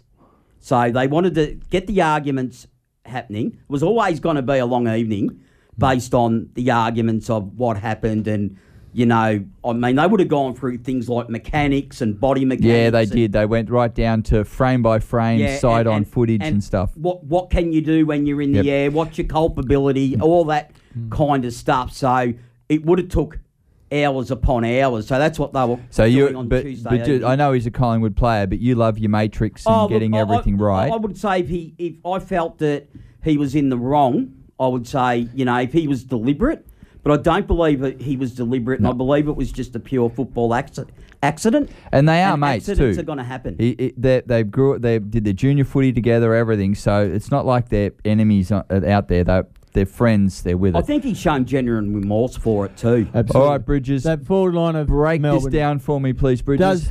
Does Melbourne kick enough goals? Petrarca has to play forward for me to get enough goals. Who goes in the midfield for him then? Look, Oliver's just got to stand up in there. And they've got listed for their midfield now is Hunter on the wing, Hunter, Oliver centre, Ed Langdon the other wing. No issues with that whatsoever. And they're putting Pickett in. Viney and Pickett. Pickett's done very well. When he goes in there, he's done very well. But he doesn't play a lot of time in there. He's not done it. Can he sustain in there, though? Can he play a whole game in the midfield? Yeah, but But if he's there and abouts, the fact is, Melbourne to win, Petrarca's got to kick 4 or 5 goals. Their their interchange is very forward orientated, so all of them can rotate through there. Tom Sparrow, Cade Chandler, James Jordan, Jake Bowie, they're all really half-forward flankers or forward pockets. Now, over at Carlton, they've been on a roll. They've done very nicely. Wiedering down back gives them solid. Newman's been very good. Made a couple of little mistakes last week. Won the ground ball gets by 20, the best of the season so far. Yeah, that's pretty good. Last week against the Swans. Yep. Mitch McGovern, he stands up. Sard, he like the ball in his hands. He gives it run, he gives whatever. Patrick Cripps is still playing injured for mine. Blake Acres, I gave him best on ground last week. I thought he was terrific. Tom DeConing stood up. He's got better as the season wore on. Nicely done. Doherty, playing at a half forward, and he kicked a goal or 2 last week, so that's fine by me. Charlie, I didn't think he had a great game. He wasn't on his best last week. They didn't give him the ball well enough. Jesse Motlop in, doesn't do enough for mine. Pitnet stood up in the ruck okay, but he's got against Matt Gawn. That's going to be really tough. Sarah Welsh is terrific, isn't he? Welsh is a real little gun. And on the bench is an interesting one as well. Marchbank, Hewitt, Cunningham and Kennedy. Well, I can see a situation where Doherty will go to halfback and they might start Cripps in the half-forward region, half-forward line, and Hewitt going into the midfield. And Hewitt's been better as the season got on. He played well early and then had an injury and was pretty average, but he's got better as it's gone on. So there's not a lot of difference between them. I think I'm not sure why Melbourne would be favourites. I would have thought Carlton would be favourite. Melbourne are favourites because of their turnover, their scoring for turnovers, their amount of ball they're able to bring into their forward 50, and the fact that they ended up 4th on the ladder for a reason. Well, my head is saying Carlton are going to win. My heart is saying Melbourne are going to win, and I reckon Melbourne are going to get up. I'm on Melbourne tonight. I think that Joey will be down there. I'm sure he'll be there, and I'm sure he'll be giving them all the right words to get over. I think what you see in semi-final weekend, we see this traditionally. It doesn't always happen, but 80% of the time it happens. The top 4, usually the 2 losers coming out of the top 4, do very well in the second week of finals, and they usually win quite easily. Of the last period, 5 of the last 46 teams have been able to win the flag from outside of the top 4, so it is possible. But only 5 of 46, so it's not high chances. Yeah, well, what I'm saying is you'll find that in semi-final week, which is this week, obviously the second week of finals and loser out, the 2 losers from the top 4 generally bounce back and go very, very well. Melbourne went out in straight sets last year. Yeah, and it does Port 80% did the same. of the time. Yeah. So 80% of the time, like generally, they'll come back and have very easy victories as a rule. Both the two teams have got demons in the closet from last year. Demons got demons in the closet. Well, look, you only got to go back to what was it late in the season, and Carlton got over the line in that controversial match at the end there with a score against review. Melbourne, where it should have been. So that was only a couple of weeks ago. So, but it's anything like that, Melbourne are in it up to. Sorry, Carlton are in it up to their ears. But like at the end of the day, like I say, that stat usually shines through. There are exceptions to the rule, but then again, you've got Melbourne that finished fourth and Carlton finished fifth. So it's not much difference. There's not much between them that way. And the fact Carlton have the best forward in the league. You know, he won the Coleman. He is a power forward. Maxwell is a great kick at goal. If that's Melbourne's biggest to win, issue, isn't it? They have to beat Charlie. But not only that, Melbourne have got the opposite problem at the other end. They don't have a forward. They've just got a whole bunch of guys there, and there's no direct target. And this is a bit that was a bit odd with their game last week. There's no direct target, Bridges. So why are you bombing it to the same spot every time? Why aren't you lowering your eyes, hitting that guy on the forward flank, bringing it back into the centre with a 15-metre pass, picking Fritz out at 35 out in the lead, running on his own into it, instead of just bombing it in and assuming Fritz is going to be able to take a mark? Because this is how Melbourne have done it over the last 4 years. They got it right for 20 minutes in a grand final and won the grand final. But barring that 20 minutes, this whole 4 years, they have struggled between their backs, mids, don't talk to their forwards properly. I need to find... It just doesn't happen. So I'm saying that Melbourne have a chance here. I wondered why Benny Brown was out, but he's still out with a knee injury, so that's why he's didn't get a shot at coming back in. Well, Luke McDonald didn't do much last week, so he has to perform. I'm telling you, though, I don't think Fritz will have the game he had last week, and he's high impact, and generally he's very good in front of goal, and normally he can kick goals from not a lot of possession. So if he can take 5 forward marks, they could turn into 5 goals quite easily tonight. They need Pickett to stand up. But Fritz is going to get owned by Wiedering. Oh. Surely Wiedering's going to just dine out on that. I don't think he's going to go to him. He's going to go to McDonald. Wiedering's the big gorilla. So Nick Newman or Mitch McGovern are going to go to Fritz, and both those two I think can take him. I'd send Newman to him, yeah. I think Newman can. Again, going to eat him alive. I've got to tip Carlton.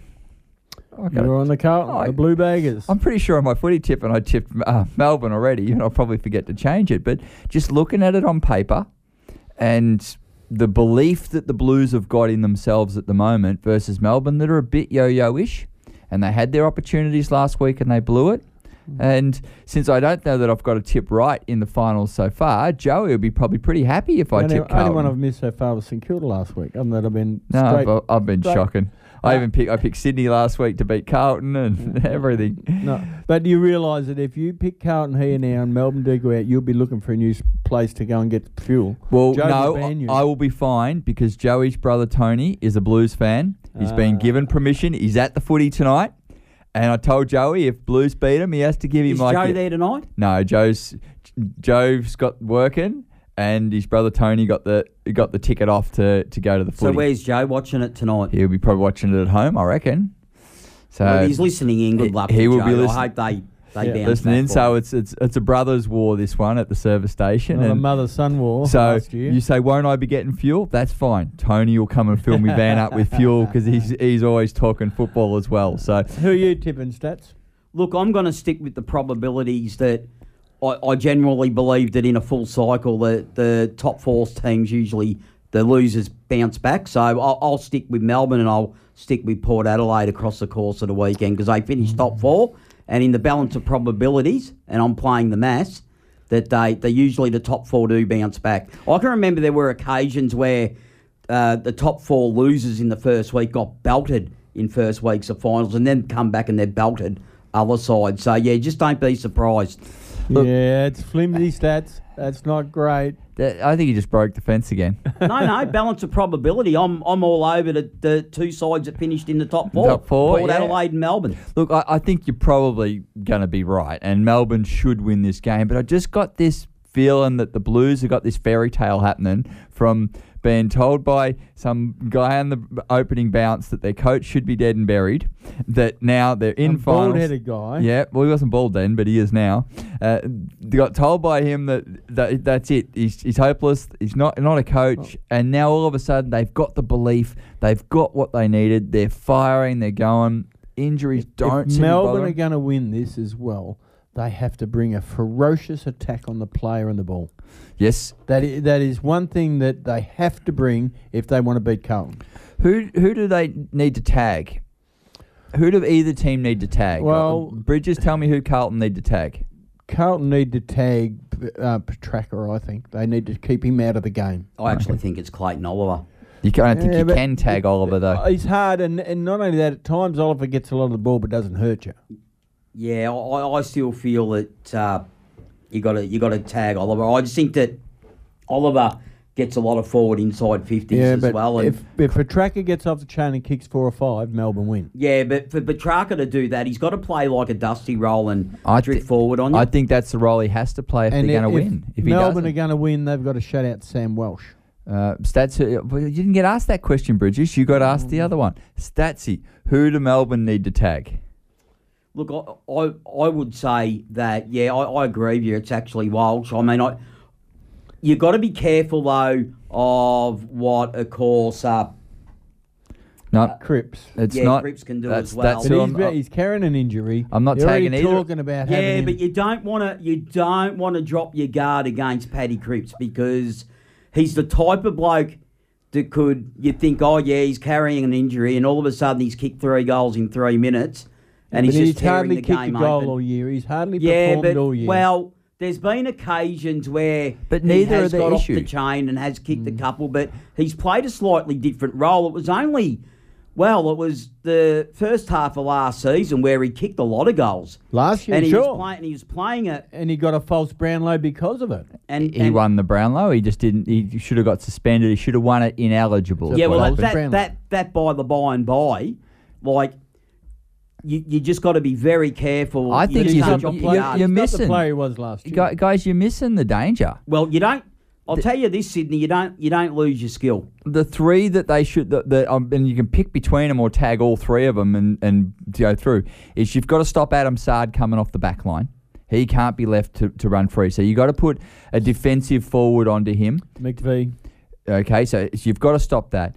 Doherty's been doing what he wants the last couple of weeks. He's kicking goals. He's getting possessions. He's taking marks. Okay, so how many do you tag? And, You only and just tag go one. Totally defensive. You only tag one, but these are the three that You've got to kick goals to win finals. the three that I see that are probably the biggest risk. The other one, it's not going to be a hard tag, but you've got to make sure you know exactly where he is Akers.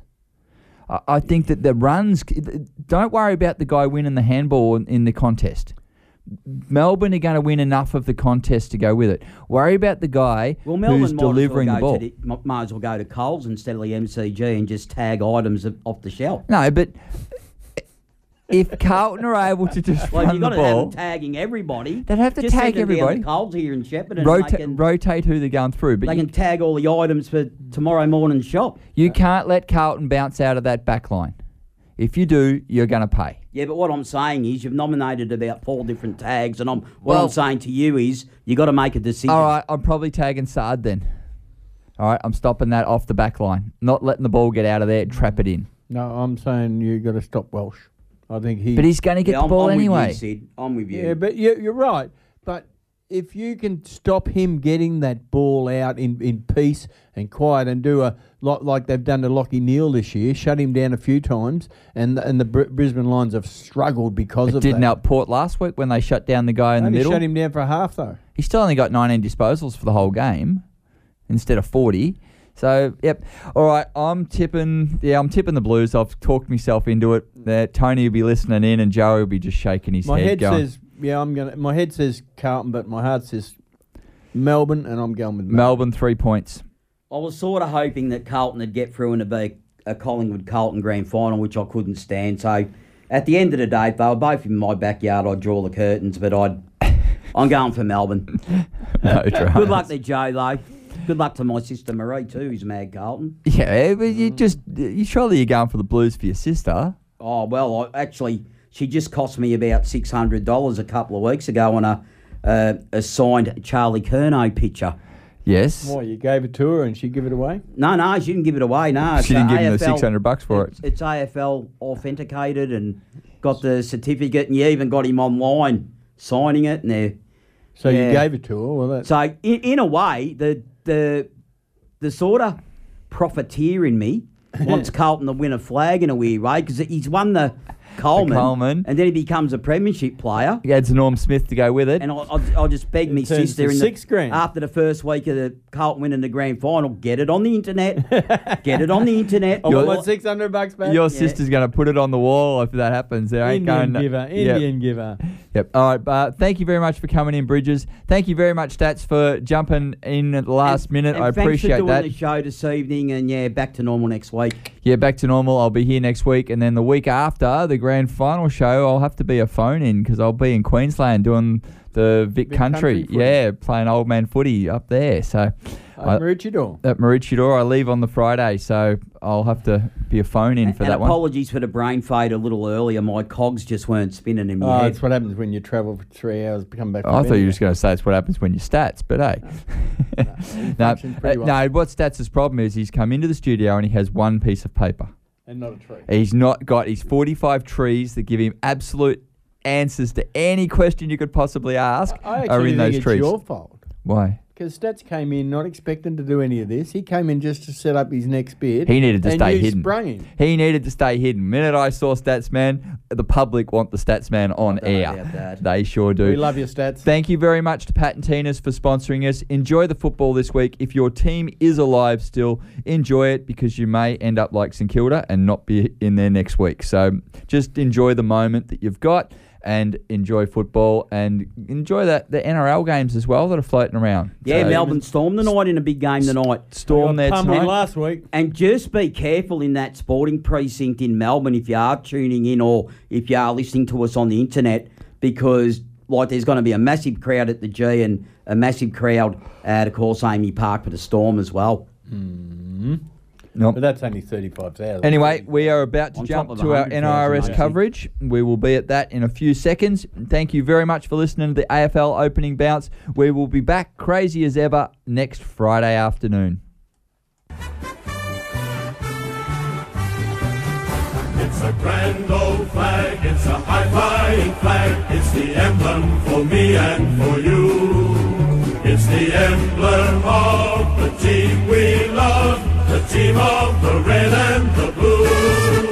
Every heart beats true for the red and the blue, and we sing this song to you. Should all acquaintance be pulled up, keep your eye on the red and the blue.